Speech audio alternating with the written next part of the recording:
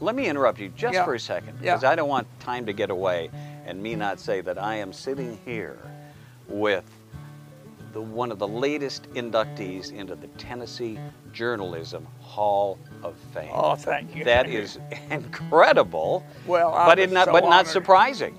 Well, I was surprised. I was surprised and so thrilled. Really. I can't think. You could count on one hand the journalists in this state, and I mean journalists, not in the true sense of the word, not what they have today.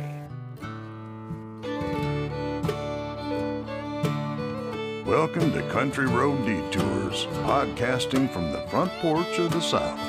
Visit us at countryroaddetours.com.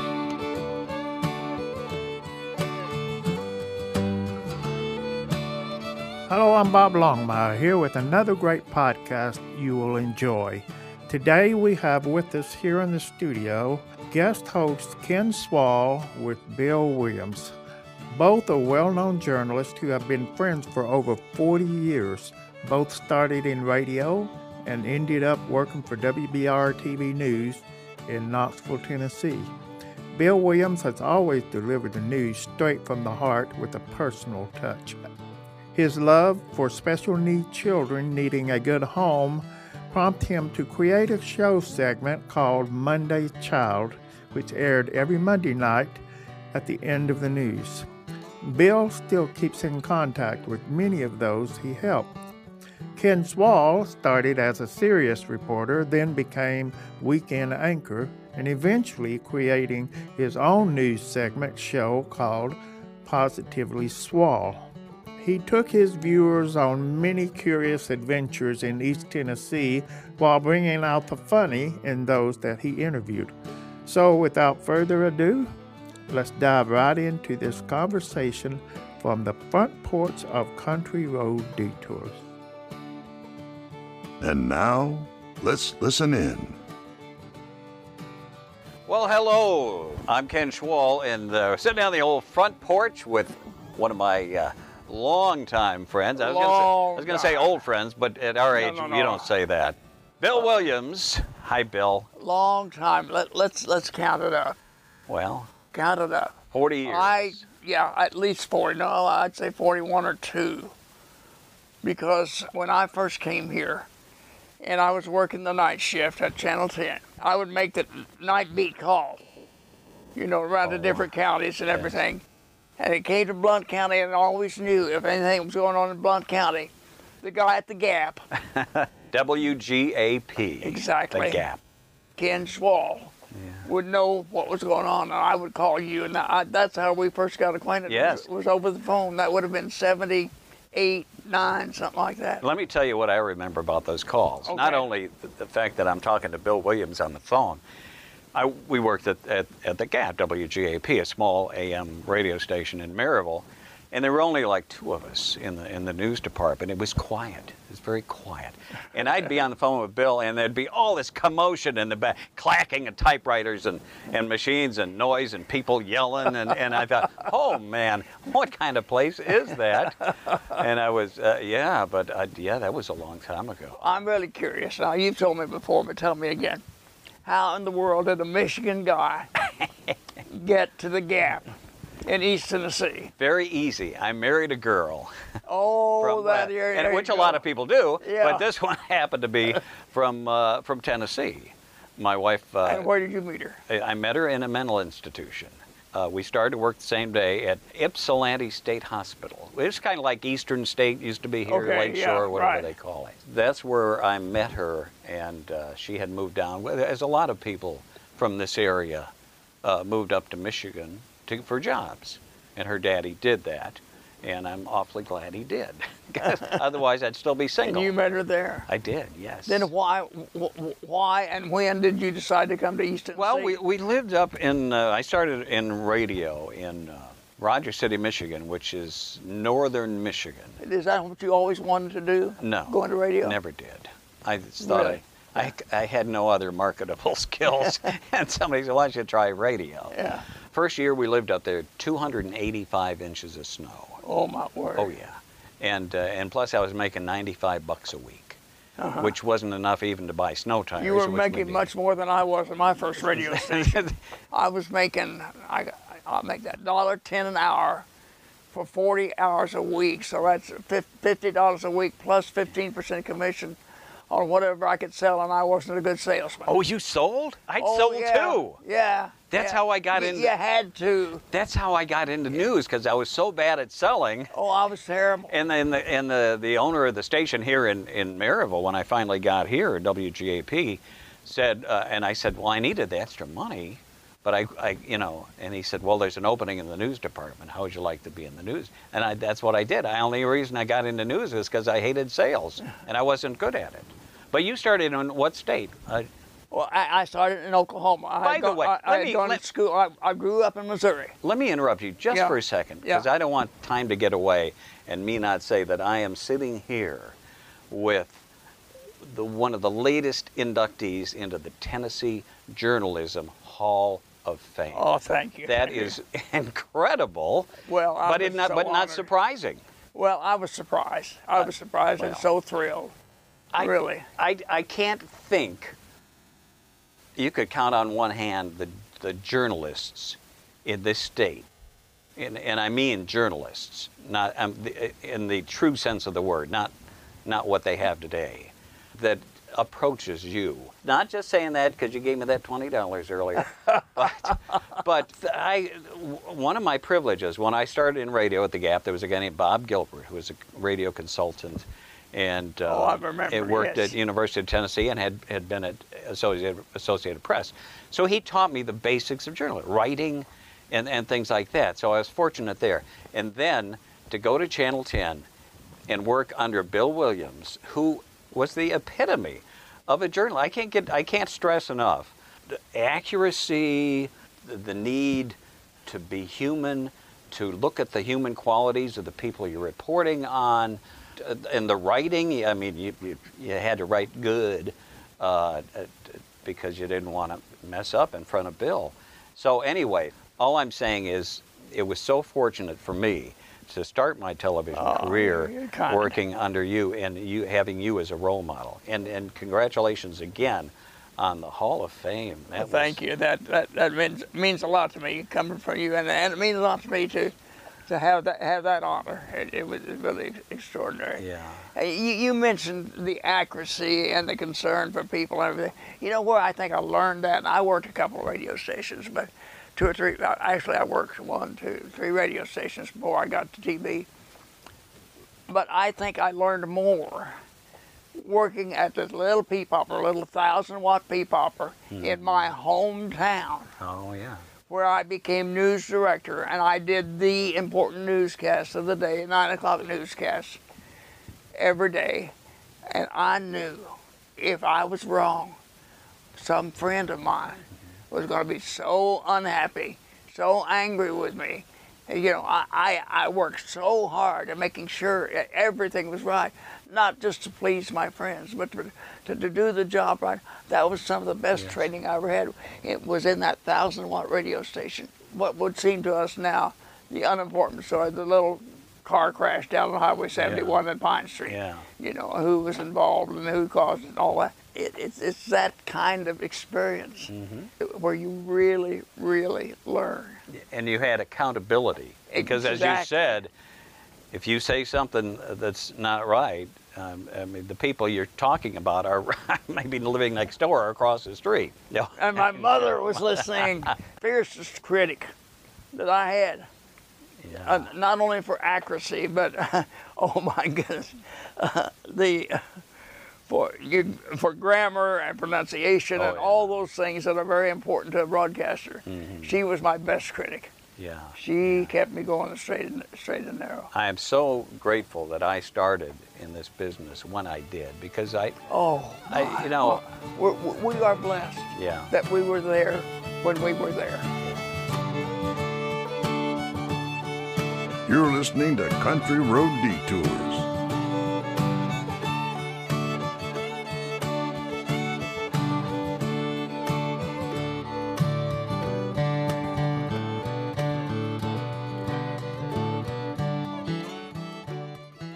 most popular Christmas time characters is Frosty the Snowman. There's just something about a snowman people seem to love. Especially a South Knoxville woman whose home is wall-to-wall snowmen. Here's Ken. They seem like a normal enough family, mom, dad, and the little girl, but look past them a bit and you begin to notice signs, ominous signs that things in the South Knoxville home are not quite normal. It's the snowmen, hundreds of them. They're everywhere. The shelves are full of them. In the kitchen, they wash their snowman plates with soap from a snowman dispenser. They keep their cookies in a snowman cookie jar.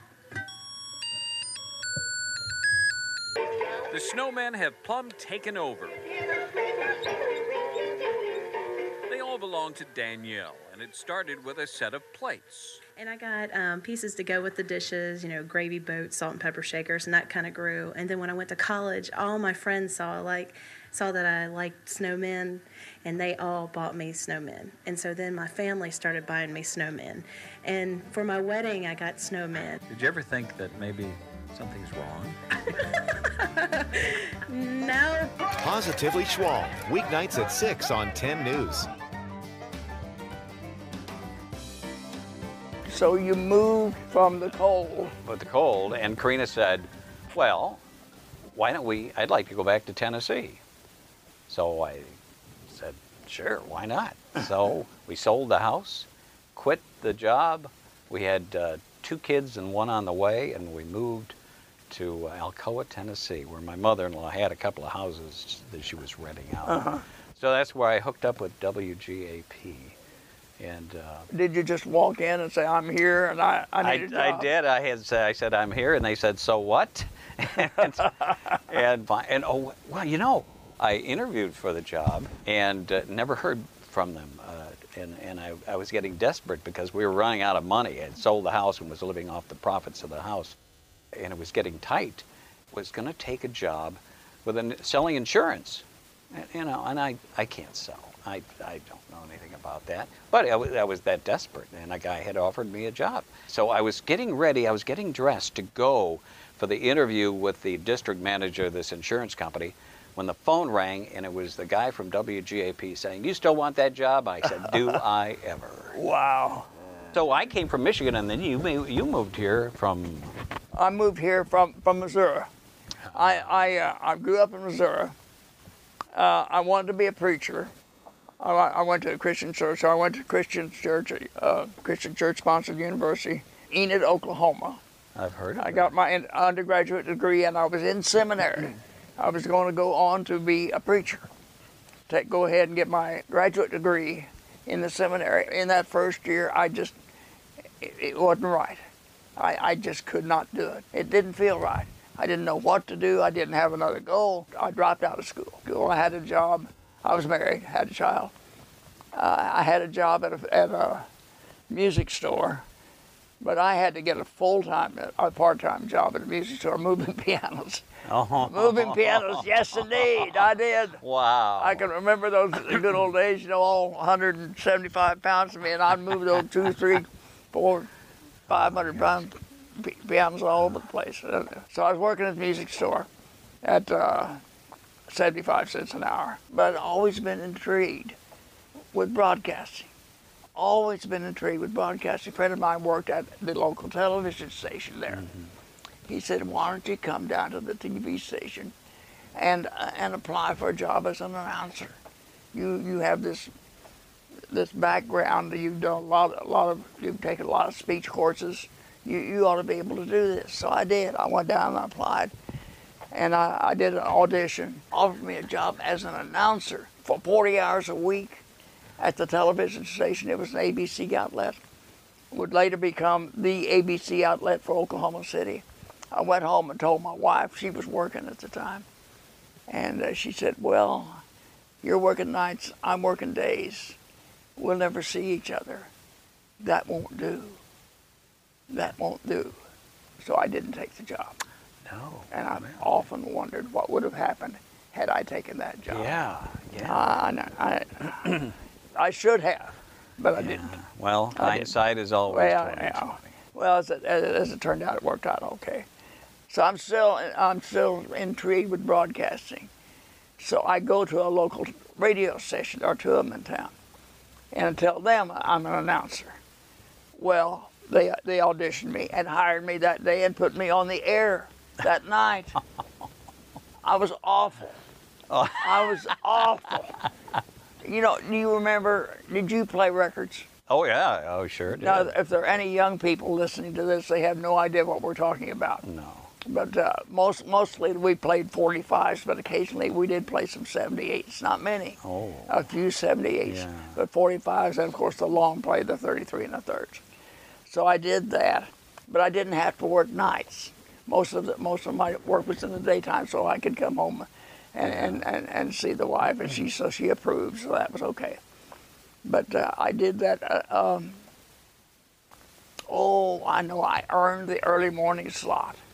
I came on, yeah. The favorite slot I Morning earned. Drive. Yeah, That's the prime. 6 to 9. That's the prime time in And radio. the rest of the time I sold advertising. Oh boy, was that awful or what? Yeah. But so that. But it put food on the table. It did that. There is a magnetism about broadcasting. People, and I was the same way when I was young. I was fascinated when I would see somebody doing a remote broadcast in Detroit. They had these disc jockeys. I'd stand there for hours and just watch them and look at the equipment and things. It was fascinating. One of the best sales I ever made was to the local A&W root beer stand. I sold them a remote every Saturday night, an hour-long remote. Oh my And gosh. I stood up on the roof of the root beer stand and had the kids come in and they'd holler up whatever record they wanted played. And I had an engineer back at the station, and I let him know, and he'd play that record. And I was up, this was 1957. Oh, wow. Oh, yeah. And, it was a centennial for Oklahoma, and it was mandated in Enid that everybody grow a beard. So I had a beard and in Bermuda shorts on top of the A&W root beer stand. There was a picture. I wish I had that picture, but it's gone now.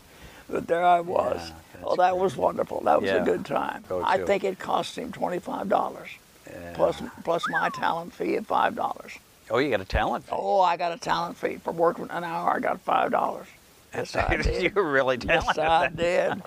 Yes, I did. But there's nothing like small town radio. You don't make any money, but it was it was so much fun. And I did, and you do everything, you sell, and I did play-by-play. Did you do sports? I never did any play-by-play. I did some, and it was kind of fun. It was northern Michigan. It was a heavily Polish town. And I would get there doing basketball, and how fast the action is. We had guys with names like Tazaszkowski. And man, I didn't have to use dental floss the whole season. It was just everything. But yeah, you love it. You go broke and you struggle, but it's so much fun. It really is.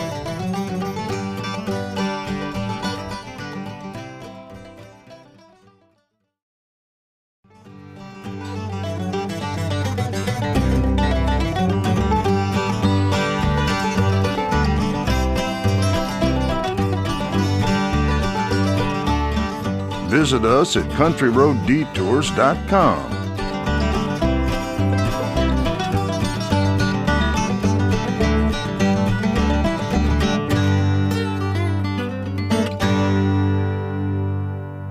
Let me tell you about my first time on television. I was 9 years old, and I lived in Detroit. And young people will not understand this, but we used to have. At one time, everybody shopped downtown. Yeah. Oh, They didn't have malls. Yeah. Okay. But then before malls, they had shopping centers, which was like a mall without a roof on it. There were a bunch of stores centrally located. And the first shopping center in America was just north of Detroit in Southfield. It was called Northland Center. It was 1957 or something like that.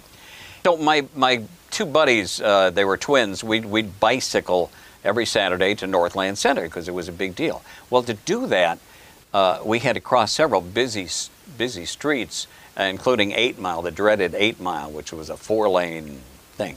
So our parents found out and they said, no more biking to Northland. It's too dangerous. So the next Saturday it comes along, and of course we hopped on our bikes and drove to Northland, as any self-respecting punk Of course. would do. Well, we see this big crowd on what they call the plaza. So we went up there, and it was a roped-off area, and there was a live television show going on inside. So and it was fascinating. So we just stood there and watched. Well, the guy came along with a microphone along the little rope line there, interviewing people. Well, he comes to us, you know. Yeah. Hey, what's your name? Kenny Schwal. How old are you? 9. And well, stupid us had no idea that this was going on over television all over Detroit, including So to your parents. Yeah. So we're just oblivious to all that. Well, we get home, and the twins, the Wisda twins, their mother had been watching. My mother wasn't watching, but the next door neighbor, Mrs. Marsh, was, and she called as soon as I came on. Marge, are you watching TV? Kenny's on TV from Northland. No. Anyway, so that was my introduction into television. What was your... Wonderful, wonderful. Oh, my goodness. It's just, there's so many stories, so many stories. Well, I was working as a little peep hopper, and somebody drove through town, and I was, end of the day, to the mood music hour. Oh, yeah. You know. Oh, yeah, we had a one. long play, you know, with a very, very central music. So I get a telephone call. Yeah, it's KMAM. Yeah, who was that just did the news? That was me. I knew somebody was going to rip me up. I did something wrong. Well, it sounded pretty good. And he said, what's your name? And I told him all that. Well, anyway, he worked for a television station. He was a program director of a television station in Jefferson City, and he invited me over to audition for a television job. It was my first television job. So they hired me. No, I turned down the first job. I can't remember why. But they called me back 2 or 3 months later, and they, I guess, offered me more money or something. And they hired me as weekend weather. Weather? Yeah. You were a weather girl? Weather is one of the most difficult things in the world to do on television. It's not scripted, and there's no prompter. Yes. As a matter of fact, we didn't have a prompter back then. But so I did the weather, and I did. You can't. This is a TV, shaking. but I'm showing a shaking hand as I was trying to point out. It scared me to death. I thought I'd never be scared of anything. I got over it, being on the radio, but that television scared me to death. But I got over it. Yeah. I got over it, and I got into news. And we were talking earlier about is there one story that you remember that's... There are a lot of them. I know it's But one hard. of them has been reminded the last couple of nights. I don't know if you've watched this PBS series on country music or not. I missed it, but I intend to go back and watch it. Yeah. You should watch it. Some of the originators of country music was the Carter family. Oh, yeah. From up here in Southwest Virginia. Right. Well, there's a place where they grew up, still in operation, called the Carter Fold. Mm-hmm. They have like a barn dance every Saturday night. And Jerry Owens, photographer, Channel 10, and I went up there and did a story on the Carter Fold. And they come from all over for old-time hillbilly music. No electric guitars, no electricity allowed. It's all... Just old-timey. All old-timey. No smoking, no drinking. No cussing? Oh, yeah, you could cuss. Oh, okay. Oh, yeah, you could cuss and dance and do all that kind of stuff. But the Carter family, that's a great history. Oh, yeah. And so that's the center of that history. That's where they live, right there in the middle of Poor Valley. The campaigns, the political campaigns that I covered, followed Al Gore around a couple of times when he ran for president in New Hampshire. And Lamar Alexander. I love that.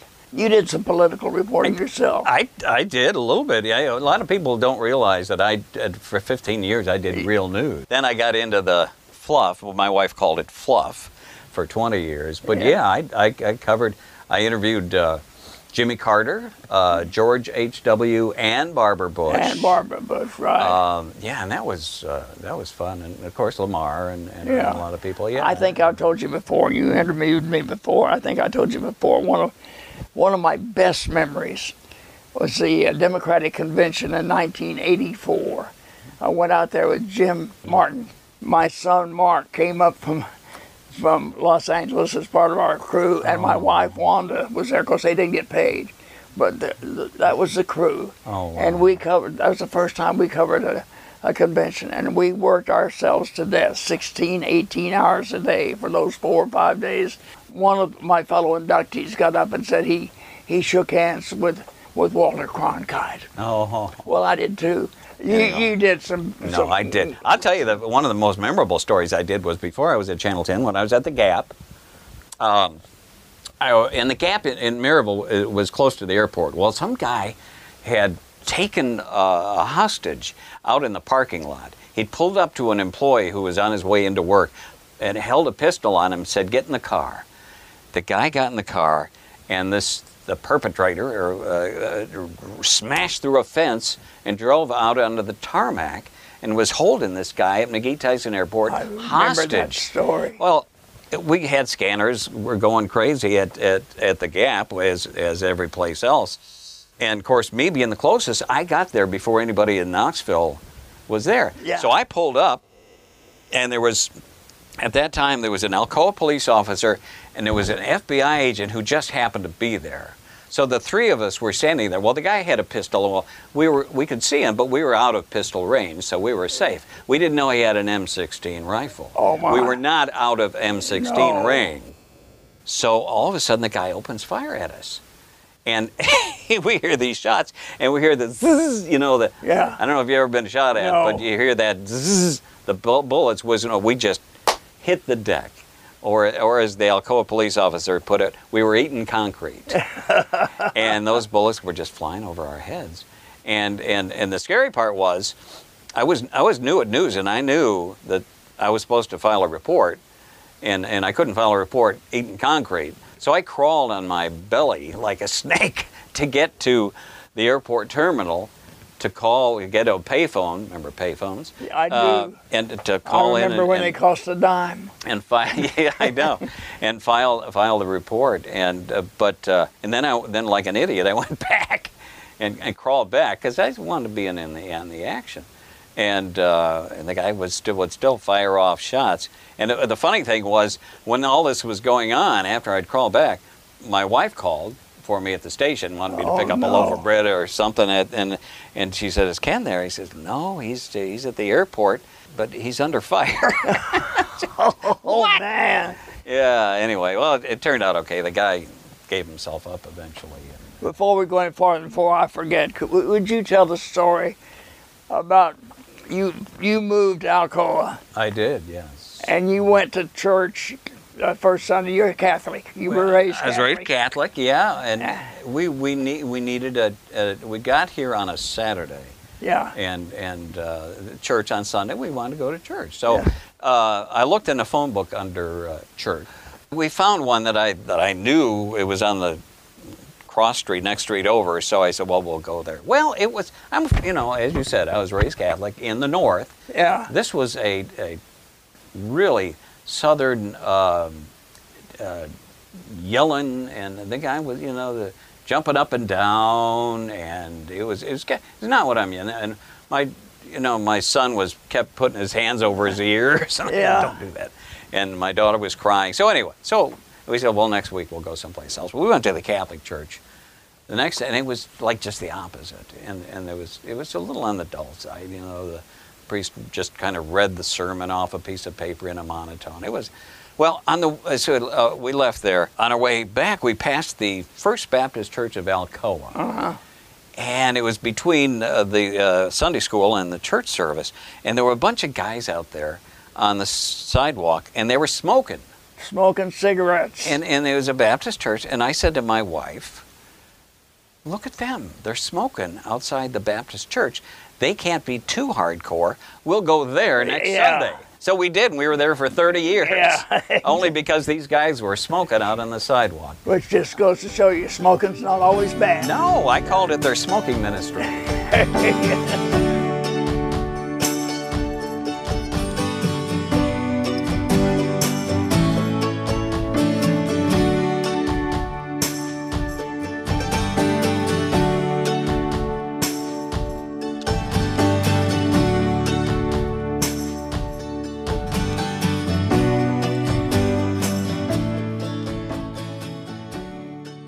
WBIR-TV in Knoxville.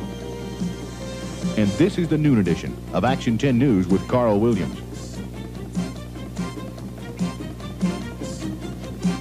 Good afternoon. Tennessee Banking Commissioner Billy Adams has closed United American Bank of Knoxville after ruling the second largest state-chartered financial institution is insolvent. About the only decision reached was to close the bank this morning. Action 10's Bill Williams is on the scene live at United American Bank. Bill, what's the story from down there? Well, Carl, the story is, just as you have said, the United American Bank here in downtown Knoxville, of course, branches throughout the city, has been closed at least for one day. It's the end, or well, actually a continuation of a series of rumors and speculations that began on the streets and in banking circles Friday. We began hearing those rumors as people began to flood into some branches of the bank. You preceded me at Channel 10 by a couple of years. And I was somewhat instrumental in getting you to Channel 10. Oh, you were very instrumental. Very instrumental. You almost insisted that I apply for a job. Yeah. But by that time, you were firmly ensconced. I was. In the anchor chair. Yes. But you started out at nights, right? Yeah. I applied for the job. I saw the ad they wanted an anchor. So I applied, sent it to Pete Finley. Oh. Bless his heart. God love him. A great man. I love him. I loved him. May he rest in peace. Called me and offered me a job at the stupendous salary of $210 a week. Yes, indeed. To come and be the weekend anchor. Oh, the weekend anchor. Weekend anchor. Well, I was ready. I was news director and anchor at the station in Springfield, and it was just too much. Don't ever do that. Although you did for a while. Now you tell me. Yeah, now we'll get to that later. No. So I came to Knoxville, met Pete for breakfast, and he said, now your schedule will be Tuesday through Saturday. I said, I thought I was weekend anchor. He said, you are? What about Sunday? He said, we don't have news on Sunday. What? News on Sunday? That's right, we didn't. That was one disappointment. Another disappointment, I said, well, how many photographers do we have? Stations where I'd been, smaller stations, smaller market, we had 2 photographers. He said, well, we don't have any photographers. As you well remember. Oh, I do remember. Yes, we shot for each other. So anyway, I came to work, and I did that for about 2 or 3 weeks, and they made me 11 o'clock anchor, Monday through Friday. Van Hackett was the 6 o'clock anchor and the news director. And we used to say Van Hackett couldn't hack it. Oh, I remember him, though. You remember him? He had one of these. Beautiful voice. Oh, my gosh. And he was a good-looking gentleman. Oh, and he was, good-looking. Yeah. But that was about it. So he left us after a year, and they made me the 6 o'clock anchor. Elda Brown and I co-anchored for a while. Elda. And Elda was a big fan of yours, too. Well, and she wanted you to come be part of our staff as badly as I did. Yeah. And well, I'm glad. So what year did you come to work? 79. 79. Right at the beginning of the Teleco, or in the Teleco, because that was my first. Some of the great stories. Teleco, and it was a what great. Was her name? Nellie McCall. Nellie McCall. Got kicked out of her property. She and a guy named Tom Mosier. They were the last holdouts for the Teleco project, and appointed day, the marshals came and hauled them away. One of your best stories ever. So sad. Bless her heart. And but that was a great way to start a TV career, because it was a great story. Oh, yeah. You had all the Indians, the Native American lands being flooded, their sacred land. Yeah. You got the farmers getting kicked out. You got the snail darter. You got, it was just like. Also, some of my favorite stories were the Monday's children's stories. Oh. Jameson is a young man with problems, but he's working those problems out. And it'd be a lot easier for him if he had a family to help. Perhaps you know of such a family for this week's Monday's Child. 12-year-old Jameson is currently in a treatment program to help stabilize his aggressive behavior. His therapist states that he's made some big improvements, but still has a ways to go. Despite those problems, Jameson has an appealing personality. He's very effective. 1980, He's generous. Ivan. We're co-presidents of the Knoxville Council of Adoptable Children, and they had 2 adoptive children. And they'd seen a program that featured adoptable children in Atlanta. And she said, why can't we do that here? And I said, well, I think we can. And so I went to our then news director, Judy Jenkins. And I said, here's the idea, can we do it? She said, sure. So we worked together with the Department of Children's Services, and we got it all worked out to where I would go film them, and they would identify the kids, and I would film them or tape them, put them on the air, and they would handle anybody that called. So we went out in April, I think it was, of that year of 1980 to do our first Monday's Children, and there were 4 of them. And one of them was a young man named Tim. I went with photographer Newt Danley, one of the finest photographers ever, one of the finest men ever. Newt and I went out and did these 4 kids. And we came back and he said, what about that Tim? Tim was about 11, 12 years old at that time. I said, yeah, he's a pretty neat kid.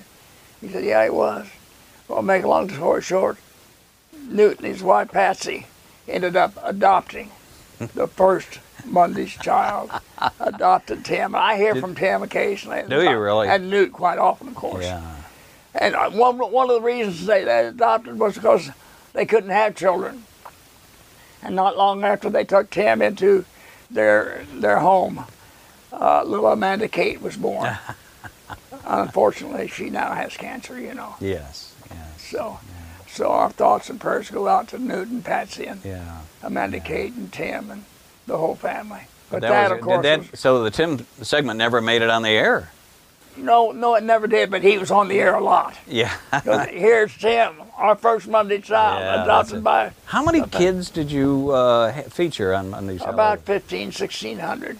Oh, my goodness. About 1,000 of them got adopted. The happiest story was the story of the 10 brothers and sisters. Oh. The department called me and said, we got 10 brothers and sisters we're going to put on Monday's Child. All bonded together, ranged for age from 2 to 16. I said, that's great. How are we going to split them up? I said, no, we're not going to split them up. I said, you kidding me? I said, no, we want to get them all adopted by one family. I said, it ain't going to happen. Nobody's going to adopt 10 kids. But we went ahead and I said, I'll try. So they brought the kids. They were living in different foster homes. And we met together at Cumberland Mountain State Park outside Crossville. And they were delightful. Just beautiful children. Ranging, as I said, from 2 to 16, a set of twins. In the middle, there was one profoundly affected child. Oh, I got to tell you, Monday's children fall in one or more of 4 categories. They're hard to place because, one, they're too old. They're over 9 years old. There are too many sibling groups of 3 or more. They are emotionally, physically, mentally handicapped in some way. They are African American or some other minority group. So for one or more of 4 reasons, they become hard to adopt. And those were the kids that you saw among the children. Right. Now those 10 kids were there obviously because there was a bunch of them, 10 of them. But they were just absolutely beautiful kids, and they did everything I asked them to do. They went down the slides, they went on the swings, they gathered around, and they were beautiful children. I mean, you just wanted to hug and love every one of them. We put them on the air, and I knew nobody's going to adopt 10 kids. But back then, they ran at noon, 6, and 11, all 3 major newscasts, because we wanted to hit all segments of the audience. They ran at noon, phone started ringing. They ran at 6, phone was ringing off the hook. They ran at 11, phone was still ringing the next day. The Department of Children's Services got more than 200 good, solid applications from people who obviously could and would adopt 10 children. Wow. Wow. So then they had to sort through. They called a meeting. Y'all come on down. We're going to talk about it. And they had to sort through all those applications and look over all those people very carefully. And finally, they decided on Joe and Debbie. A couple lived up here in Campbell County. And Joe and Debbie adopted them and took them into their hearts. That's amazing. Now, let me tell you one more thing about Joe and Debbie. Joe and Debbie are church folk. They are real, dedicated church folk. They believe that God has an important part that plays an important part of their lives. And both of them woke up one Monday morning and said, something's going on. Something's not right. We need to find a bigger, better house for some reason. Now, Joe had been recently injured at the job, and he was getting some pretty healthy payments as a result of that. So they had some extra money. We need to take that money, and we need to buy a bigger house. They both woke up feeling that way. Why, they didn't know. But they both had that feeling. They wrestled with that all day long. What's going on in our lives? What's happening? And they sat down that night to watch the news, as they always did, on Channel 10. And those 10 kids came up. And they said, that's it. That's why we need a bigger house. That's what God was trying to tell us. We need those kids, and they need us. And they were the ones chosen to adopt those kids. That's an amazing story. And they've lived happily ever after. I hear from some of them occasionally. Wow. Yeah. You know, I said earlier that I'm glad that I got into journalism when I did, and you when you did, because it's changed a whole lot. And I have these fears that young people coming up now and watching cable news will get what I'd consider the wrong impression of what journalism is. I don't think there's a lot of actual, what I consider journalism going on. I'm talking about the national level. Yeah. Channel 10 and local stations, fine, they still adhere to some principles, but I would encourage, you know, when young people ask me about going into journalism, I really encourage them to watch cable news and then disregard what they do, because it's not journalism, it's mostly opinionated. Pandering to certain causes, be it from the right or to the left. Right. And there's no straight journalism, and I wish they would get back to that, but I don't see it happening. But I would like to say something about you specifically. You lean very definitely one way or the other, and I'm not going to say which way. I ain't ashamed. Go ahead. I'm not going to say which way, because I would never know from watching your reports, and our audience would never know, because you worked very, very hard at going straight down the middle. Yeah. Straight down the line. Yeah. As a matter of fact, you used to get complaints. Oh, I did. Opposite. I remember one in particular. I was doing a thing with Al Gore. Yeah. And it was a live thing from the airport, and there was, he was late getting in, so I was vamping a lot. Just you know, talking, you know, filling time.